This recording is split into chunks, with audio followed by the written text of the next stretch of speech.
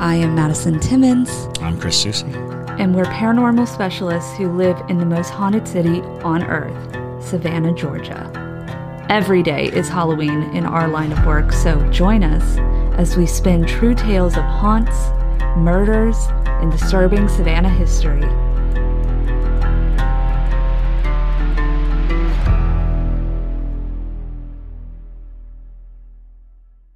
I'm Madison. I'm Chris. And welcome to the most haunted city on earth.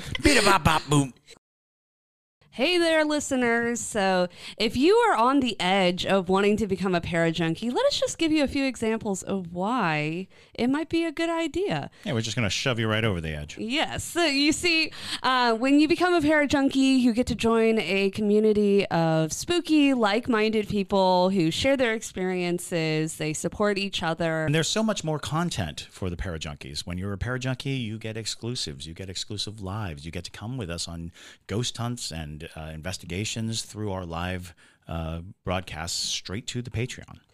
And then, of course, you're also helping to support us and to further this podcast. We are still only a year old technically, and we are in the very early stages of growing as a podcast. And the financial support definitely helps us a lot to make bigger and better moves, get better filming equipment, make this beautiful set that we're currently in. And that is all thanks to the Parajunkies. And to finance things like trips to haunted locations all around the country, all around the world. We have our sights set on many haunted locations that the Patreon money will help us get to. Exactly. So if you want to see us go to Aokigahara, you want to see us go to the Paris catacombs, definitely consider becoming a Parajunkie today. And it's all ad-free. Yes. Hello, and welcome back to another episode of The Most Haunted City on Earth. My name is Madison Timmons. I'm Chris Susie. And I'm Jack Swift Fiddler. Not Jack Swift Fiddler. Just go. Just say whatever comes. Just say whatever comes. Good luck. Well, all right then. Let's talk Didn't about. end well for either of those people, by the way. Yeah, literally. I'm like, well, on that note, welcome to today's episode. We are going to be talking about cannibals. So, at the very basics of it. Right. A very specific cannibal or cannibal disorder. Evil it's American spirit. pastime. It is. So we're going to be talking about Jack Fiddler and Swift Runner. And the Wendigo is at the core of both of their lives. Wendigo. Yes. And of course, the Wendigo is a term for an evil spirit that will possess you if you consume human flesh. So, and it is believed that it is a corrupting spirit. So, people can be possessed by it, just when they're very ill,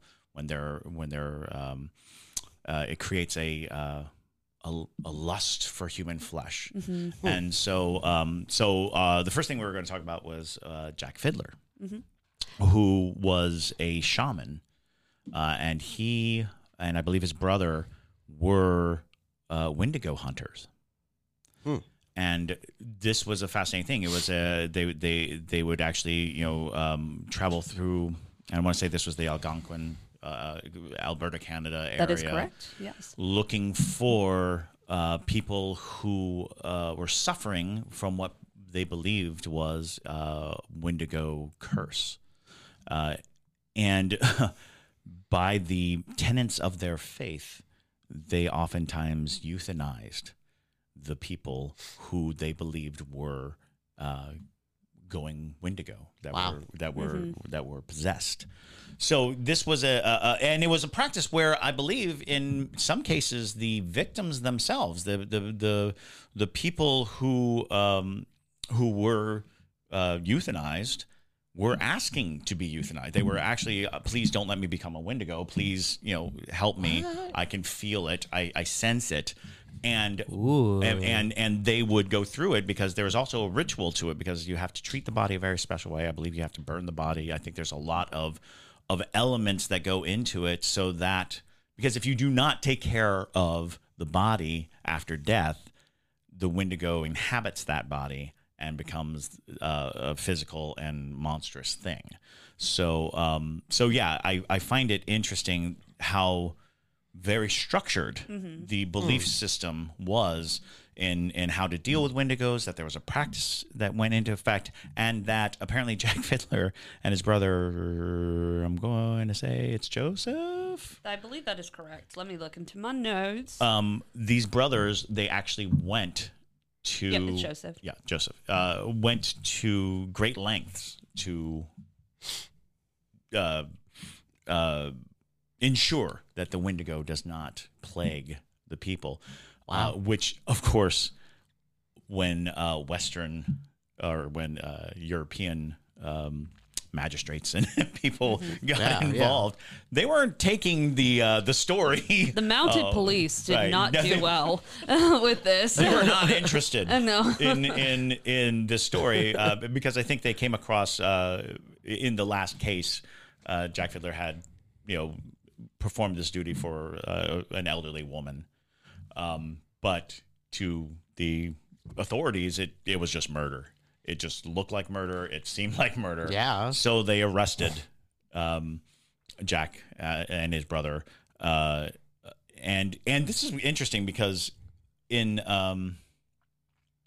varying stories, Jack Fiddler escapes or he gets out and hangs himself, away from the authorities. And that, raises all kinds of questions as to what was that process? Was he ensuring that he didn't die at the hands of the wrong, authorities, or was he actually lynched? Was did people set up a party, go out, find him, and hang him? Because it was a pretty heinous crime, and I want to say that his brother was also hanged. And this was like such an interesting thing because the idea that there was a trial of any type that involved talking about a Wendigo is fascinating, only to learn that it wasn't the first. Right. Only to learn that this was not the first time the authorities were dealing with native beliefs and how they structure themselves, and how behaviors of that structure make a cultural rift. Because in the Jack Fiddler case, he was being tried for basically doing his job. Literally. That is the basics of it. It's they were in a time, and mind you, this is the 1800s. Obviously, there was no progressiveness at all. It was a very trying time because of the fact that they had no interest in even understanding where the native people were coming from with this belief system. They're like, murder is murder and that is it. Sorry, plain and simple. Instead of hearing out and listening to the fact that you're right, these people were reaching out and saying, hey, I would prefer to be, euthanized and that assisted. And protected exactly. against this evil spirit, right? Exactly, because they don't want to become something so heinous like Wendigo, because in their belief system, that is one of the worst things that you could become. Well, and it's interesting because there are a lot of that indigenous belief structure that suggests the idea being that the good in you goes on when you die. The good in you gets to go to the next plane, but the bad in you stays, and that is a corruptible and dangerous thing, and that the bad in you can form into a type of entity that causes illness and causes all kinds of things like that. And so in the case of the Wendigo, a lot of times there are people who've suffered. And in their suffering, they were ill. They sense that the amount of suffering that they're going through is darkening the good in them. Right. And when the good leaves, the suffering stays. The pain stays, the anger stays, the parts of you that are not, worthy of the next plane. It stays, and it in the case of these specific peoples, the Wendigo was a part of that. Was an idea that they don't want to leave behind this wicked thing, this darkening evil. And I think it's also worth mentioning too, you know, it's I think the mounted police who are really in charge of the Jack Fiddler portion of this, which is not his name, by the way. His actual name is very much so not Jack Fiddler. Right. But that is the colonized name that he was given. And it was the name that he kind of used in his dealings in a lot of ways, because that became the barrier was always, how do I deal with the white man? You know, how I deal with that structure, and being given names that become the commerce point. Exactly. Yeah. But I think a big plunder is not understanding that he's a shaman, and he was a shaman, yeah, and how much it goes into to become a shaman. That is a very high status, because you have to go through grueling rituals and training and deep spiritual work to reach that point. I feel like a lot of people, when they read this story, and I think a lot of it has to do with the name that he was given. It has such a folkloric sort of name, like that Paul Bunyan sort of deal, where it almost dehumanizes him. But it's like, if you look at it from a perspective of like, this was an actual person, and how smart this person would have been, and how deeply, how spiritually enlightened, if you will, that this person had to be doing these things. It's like, why? You know, how was that not brought up? It's like, although with that equal knowledge, being a Wendigo hunter also gave him carte blanche to do some damage if he really chose to, and we can't be we can't simply say, because of the shamanistic thing, that he might not have also been like the witch hunter of the European trade. If you're given the power to just look at somebody and say, you're a Wendigo, and then it's over, that person does not get to argue, does not get to, you know, so there was, I think, some of that notion that maybe he was just out there able to, you know, give the eye to anyone and be like, you're a Wendigo. It's like, oh no, there's no protection for you in that case. And that gave him a lot of power, you know, socially. He had a lot of social power because you know, if he saw Wendigo in you, the process was severe, and it was, you know, and that kind of brings us to this notion too, that it's like, oh, you know, that's a position of inscrutable power to have, and not to say that he did, just saying that there's room to believe, because we also have a tendency to hyper romanticize the notion of the indigenous people as pure noble. And that is, of course, because we spent a lot of time, you know, demonizing them. And as we come out, it's like, well, they're humans, you know, they were human beings, and human beings do have every foible and every noble trait. But that does bring us to the case of Swift Runner. Very different. Very different case. And I want to say that it was only like maybe 20 years before Jack Fiddler's arrest that that Swift Runner arrived on the scene. And Swift Runner was the first person hanged by the authorities in Alberta, Canada. And it's a bizarre story, because this story it's dark, it's brutal. And it kind of comes to this idea that you know, what do we believe in these kinds of situations?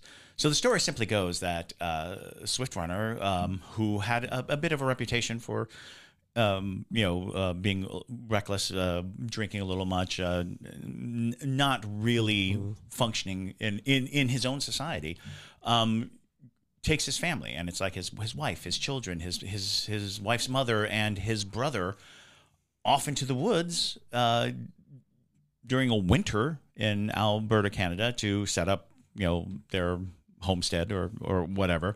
And in the spring, he shows up and he's very distraught and he's very upset because the winter was too harsh. And he tells, he goes to I believe it's a Catholic monastery, and he basically goes and he says, my family starved over the winter. It was so brutal, so cold, it was so difficult that my family starved. And I believe he was Cree. And so he comes in and he's like, I'm so distressed, I'm so distraught. The priests are looking at him and they're like, starved, huh? You look kind of healthy. You look well fed for a person who survived a starving winter. So they're very suspicious of him, like right at the get-go. They're like, I'm sorry. They're like, Daddy thick. Yeah, right. He was thick, though. And he was, and he was because he was a big man. On top of that, he wasn't. Yeah, so he was robust and healthy, and they're like, you don't look like you're starved. And they have dealings with the Cree, and it turns out that winter wasn't difficult for the others. For the other indigenous peoples, they seem to be doing fine. The hunt was very good for them, and so there was just like your whole family starved to death. 8 people. Yeah, 8 people in total. 8 people? 8. The number 8. I was like, what are we talking about here? One more than 7. One more than 7. One less than 9. Yes, one less than 9. So they basically investigate him. They arrest him. They investigate him. They try to get him to take him to the site, the campsite. And I think he gets them lost a couple of times when they go out, but they get him drunk. They get him drunk? It wasn't hard to do. It wasn't hard to do. They get him drunk, and when he was drunk, he took him right to it. Oh, no. And so he takes him right to it, and what they find is horrifying. Oh. Absolutely horrifying. The bones of his family are picked clean. Whoa. Not just picked clean, but cracked open and the marrow sucked out of the bones. Ooh. They're like somebody with a tool popped these open. And then finally they find a pot full of human fat. Oh. And they're like, what did you do? And what so did you do? He uses the Wendigo defense. He claims that he had been possessed by an evil spirit, the Wendigo, and it forced him to want to feed on his family. Now, to make matters worse, one of the things that tipped the priests off and made them feel like they needed to get ahead of it was Swift Runner tried to get a band of children together to go back out into the woods with him. From the monastery, he was like trying to get a little party of people to go with him. No, and it's believed that it was just his incredible bloodlust, his hunger pangs for like human flesh. Them little kitties looking nice and stew-like. They're not going to fight. So wow, that's crazy. It's so crazy, and if I remember correctly, there was like a lobbying for shamans to have the remains, not to let, because he was sentenced to be hanged, and the process of hanging and disposing of the body, the indigenous people were like, hey, we need to do that. We need to take care of that. And there's no real record as to whether or not that happened. Some people think that he was hanged and buried, and then someone came and dug up his grave to do the ceremony that keeps the Wendigo from coming out. But I find it fascinating that the Wendigo was an issue. It was a problem. The Wendigo proved to be in 2 cases and ultimately 3 death sentences. A major part of court proceedings. I think you can actually find the Swift Runner trial transcripts. Oh, right. And that's fascinating to me. I will attempt. Yeah, you can find some records of it from what I was able to see. You can find some records of it. A lot of it was not properly documented because it's like 1826 or whenever this happened. 79. Was 79? Okay, yeah. A couple 50 years later. But, you know, it's...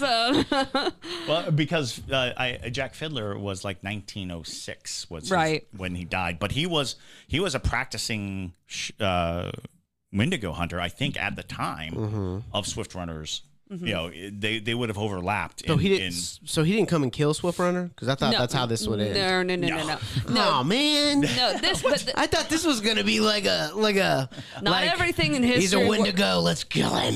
Not everything. Well, I think that was the general consensus of the indigenous people was that they needed to take care of it. Yeah. But they couldn't get him away from the authorities, and so, like I said. Mounted police. There's a lot of conjecture as to whether or not. Sure.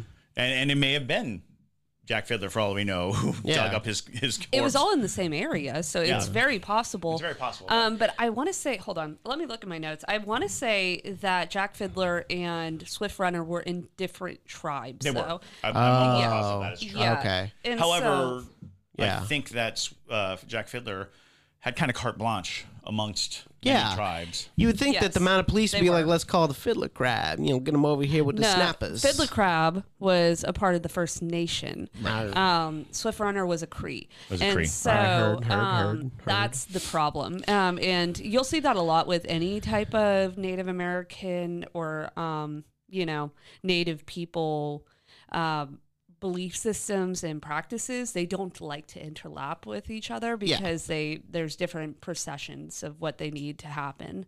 Okay, so we all know in this room that humans are capable of absolutely nightmarish things. They can do whatever they really want in this world without feeling bad. Some of them very rarely can. So here's my question. Do we believe it's a Wendigo, or do we believe it's not a Wendigo and he was just a full-blown psychopath who wanted to kill and eat his family and stay thick and drink? Because I don't know what life was like back then. Obviously wasn't there, but if I got 8 members of my family, no pun intended, I'm not going to think they're my first food source. So there's a lot of questions of whether or not that is the case. Because you're right. There are people that were psychopaths. But at that time, if you're thinking back into the mindset of indigenous people, they're always going to lean into their core belief systems, which are very, very heavily based in spirits and being in tune with the spirits around them. So there's even actually beliefs that Dahmer was possibly a Wendigo because of the fact that he ate his victims and stuff. No. I'm just saying. No. Well, but because of the region he was. If you wanted to look at that, we use the word psychopath. Psychopath could just be another word for Wendigo. Right. The concept being that what you claim to be the darkest parts of human nature are foreign to what we understand. What was the process? What was going on? Is there something in the brain? Was there a chemical? We come up with these words, but if it was a recognizable trait that you're like, oh, that person just went, feral? Feral, flesh crazy, you know, something to that effect. There is no difference between saying he had a psychotic break and he had an evil spirit attached to him. Sure. That becomes this notion of suggesting that Dahmer wasn't a Wendigo because, he was sick in the head. They literally think that the Wendigo is a sickness of the head. They think that the Wendigo is a malady, a disease that causes this. And while there are the spiritual aspects and, of course, the corpse rising and running around, those things are the notions beyond it. Sure. But there is an idea that what they were recognizing was some kind of peculiar and specific, because it's specific. It is eating human flesh, which by all rights should seem like it shouldn't occur to you. Right. It does not come natural. Ideally, it should not. Yeah, it naturally occur to you. So somewhere along the line, they recognized a type of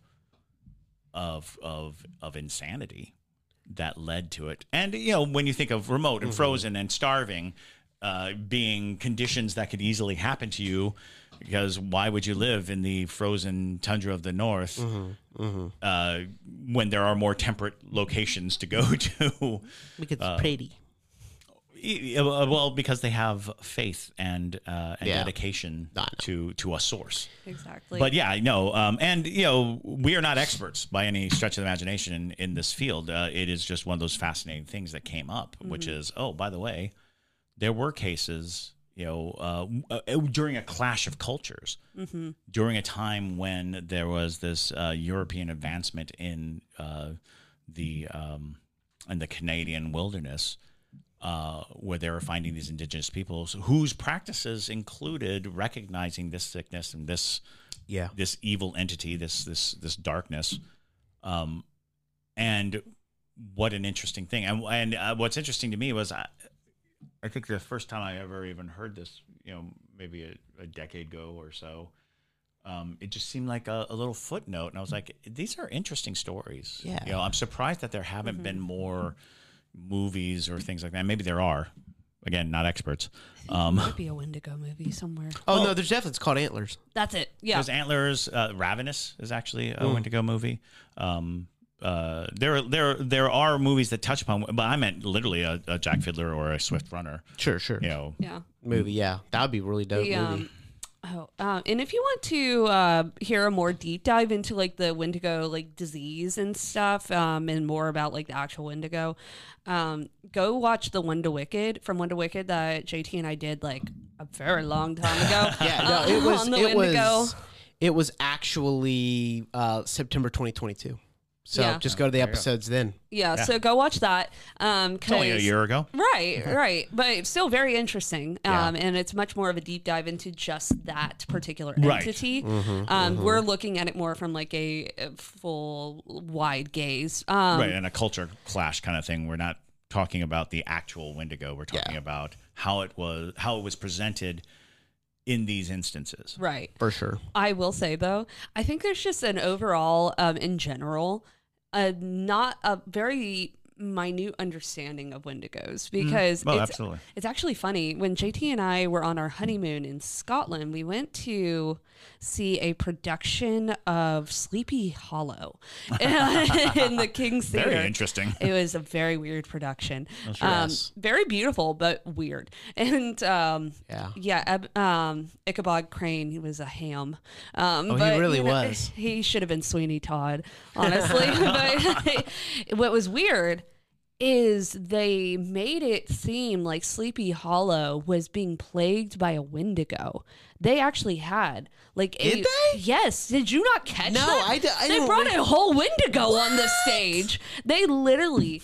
I'm not kidding you, Jay. Well, before this podcast, I didn't know what that was. It was a 7 foot. I literally leaned over Big to you. I was like, antlered, I'm like, beast. is what the Scots think happens in America in Boston, Massachusetts, because Wendigos are not in Massachusetts, if you are wondering. That is a Canadian. And, well, according to you, they're in Wisconsin or Milwaukee. Yeah, Milwaukee. Well, that's a lot closer to that's the a lot Yukon than you closer. think. Yeah. Well, I didn't say. I'm just saying there are some people who theorize that Dahmer was it was a joke, because it's all in that Midwestern top portion of the U.S. and Minnesota and all that. Yeah, that's where the Wendigo territory is, not Massachusetts. And so I was like, interesting take on thinking that Sleepy Hollow was plagued by a Wendigo, because that's not the MO of anybody in that show, which is just weird. That is a strange take, absolutely. But There's it was only one spirit in the in the Sleepy Hollow tale, and that's the Headless Horseman. Yeah, well, that was odd. Yeah, so Very odd. they were trying to say the Headless Horseman was plagued by the Wendigo. even weirder. Yeah. And they brought out this 7-foot-tall Wendigo creature, and it was a beautiful costume. If I had photos of it, we would insert it. But they did a gorgeous representation of the Wendigo. It was very creepy. But I was just kind of like, I think that was like the first time I ever witnessed. I was like, we have no comprehension of what this actually is. Yeah. Especially because Sleepy Hollow in general, nobody's eating each other. That would have made sense if they tried to plop a Wendigo in Sweeney Todd, because they are eating each other and saying Sweeney Todd is a Wendigo. But to be sure, every culture actually has a very similar Wendigo curse. Yeah. The concept of eating human flesh leading to supernatural corruption, that is, I think, almost every culture. When you really think about it, I mean, a vampire is just a Wendigo.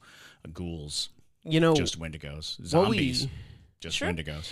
What we should do is, I should try to find maybe like a Native American expert, or just a person of Native American origin that's really, really familiar with the supernatural part of it, and have them on the show to talk about Wendigos and in detail. If you could find somebody who's Cree, yeah, that would be, or Ojibwe, I believe, or Ojibwe. Sorry if I butcher that pronunciation, but that region of Native American, they're the ones who focus heavily on the Wendigo. So if anybody knows somebody, who is hit us up, because I would love to have them on the show to talk about Wendigos. I know we have a real, like a non-internet, explanation of it. Yeah, I know we have some Minnesotan people listening to this podcast. So if you know anybody. Yeah. Or Canadians too. I think we have a few Canadians as well. So if y'all have anybody, send them our way. Send them our way. Absolutely. But overall, though, I mean, it's a fascinating story in just a folklore lens, because it's like it's so hard to wrap the mind around that this actually happened, and then when you hear it get very real, right? In a court case, that's the whole concept. Is we understand as a belief, and we understand as a cryptid, as a creature, as a physical being that roams and is out there, versus how it affects people's legal interactions. Right. It's like, how intriguing that this belief was strong enough to be attempted as a defense, and be used as an accusation. So that's fascinating. So I'm looking at the analytics right now.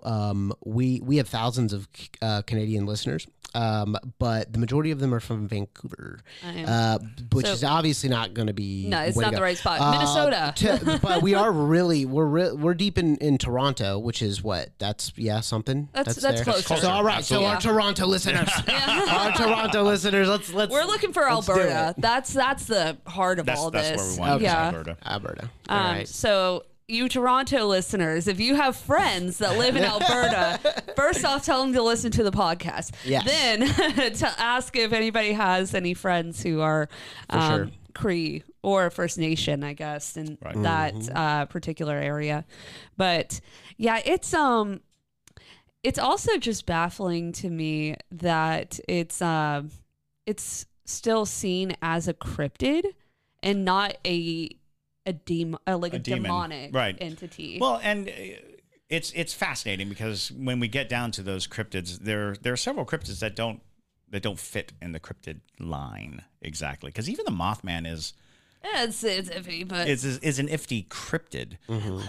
But we know you love Mothman. It works to the advantage of people experiencing something strange that is abnormal out in nature or out in the world.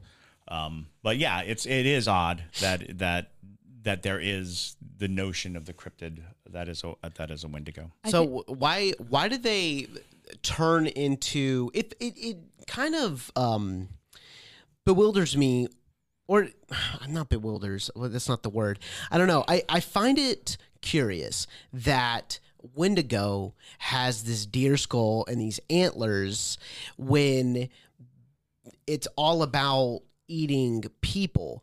and deer is one of the number one things that are eaten up there, right? They're one of the number one food source. Them fish and other stuff. What it is, and so that's exactly the reason why because interesting. It is the thing that is eaten by people. Mm-hmm.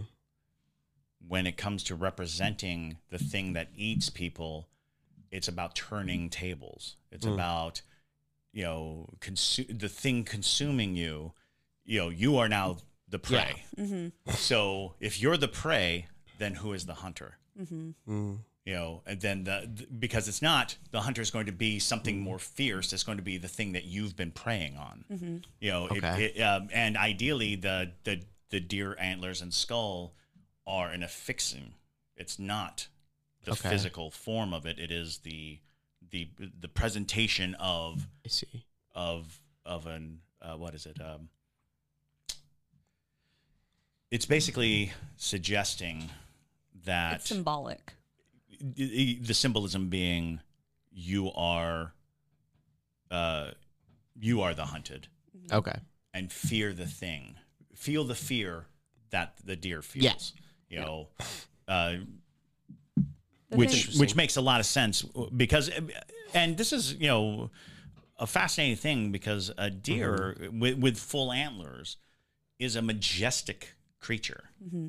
It is fantastically majestic, and it is my understanding that in the indigenous culture, the use of every bit of the hunt and ensuring that everything is honored and respected and revered, the Wendigo is a corruption of that. It is about the lack of reverence and the lack of of having any honor or having any goodness. So to have it be perverted in such a way. It's also the thing that should never be eating humans. Right, exactly. Eating humans. So I also had a question too. So last time we talked about the Wendigo, a year ago when we did the deep dive in the one from One to Wicked, a lot of people kept saying like, "Oh, you're not supposed to say the Wendigo's name or it shows up," and I'm like, to my understanding, that's Bloody Mary stuff. Well, no, but that's a classic. A lot of people say that you're not supposed to say Skinwalker. You're not supposed to say Wendigo. You're not supposed to say. And one of the big things is in a lot of these cases, we're not saying the name.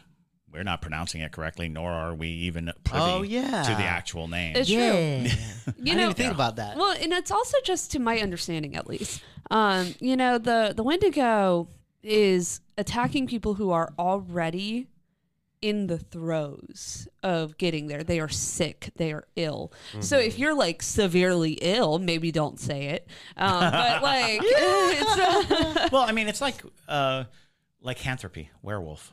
It travels along the same notion of that transformation into beast, into creature, into monster. And it's only really relatively recently that a lot of people have jumped on that. Don't say it, don't say it, don't say it, which is, in fact, more in ties with with Celtic beliefs and things of that nature. It is this notion that's kind of bled into a lot of different arenas, which is, it's where we get knock on wood.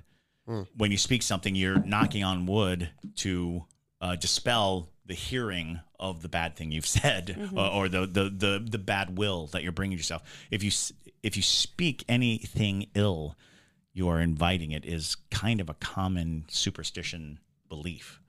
But it's also worth examining as if you put that at the forefront of your belief structure, it probably is true.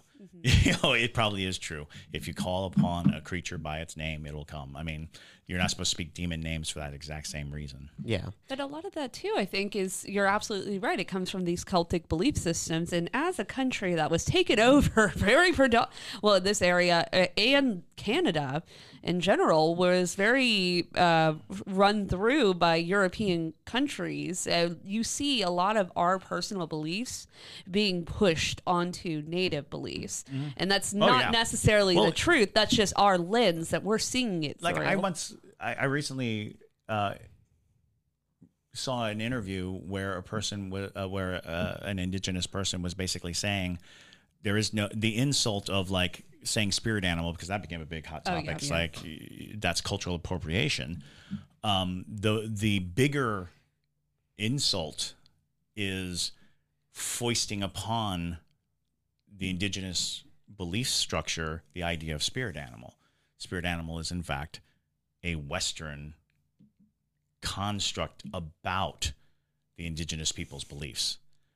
We coined it, not them. And the fact that we cage them with it and suggest that that's them, that somehow, and I was like, oh gosh, that is such a good point, is we take outrage and umbrage for the things that we create. And we forget that the people involved, they may not even have the structured belief system that we are ascribing to them. Yeah. Because we oftentimes forget that the indigenous peoples are made up of countless cultures within themselves, countless beliefs and counter beliefs, countless. Like, we could not possibly know all of the derivations of belief structures that go, because I think it gets even more and more direct and small and personal that we just cannot know. And of course, shouldn't know, because it's, during the colonization period, we kind of destroyed a lot of it, and it's not coming back. That's very true. Yeah.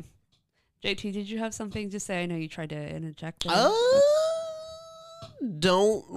don't remember. I don't. Yeah, it's gone. It's gone. But yeah, no, great episode on the Wendigo. Yeah, I think it was pretty interesting, and it's just a fascinating period of time, and it's always interesting when paranormal type things pop up in law. Yeah, absolutely, and that might be a good future episode. Is cases, I think they made a movie out of The Devil Made Me Do It. Oh yeah, they did. Just cases where they attempted to use a supernatural defense, and that would be a good episode, when it came in, because we even have the story of the woman who ID'd her murderer, and there's actually several of them now.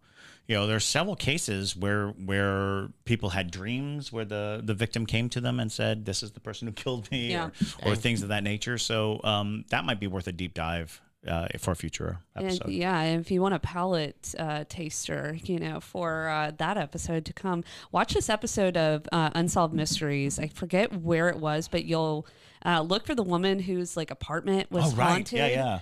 And she helped solve a murder. It was it was very loosely unsolved, but it's yeah, it seemed pretty solved. It seemed pretty solved by the end of it. I believe it's the last or second to last episode of Unsolved Mysteries on Netflix. Watch that, and you'll kind of get a nice little taster for what we're talking about. But definitely all those things. And then for all you wondering where episode 2 of Beneath the Cobblestones is, it's coming. And it's coming next month. We are probably going to be filming that in the next week or so when you are hearing this. And so fear not. There will be a second episode coming soon, which is super exciting. But with that, though, my name is Madison Timmons. I'm Chris Soucy. And stay spooky, y'all.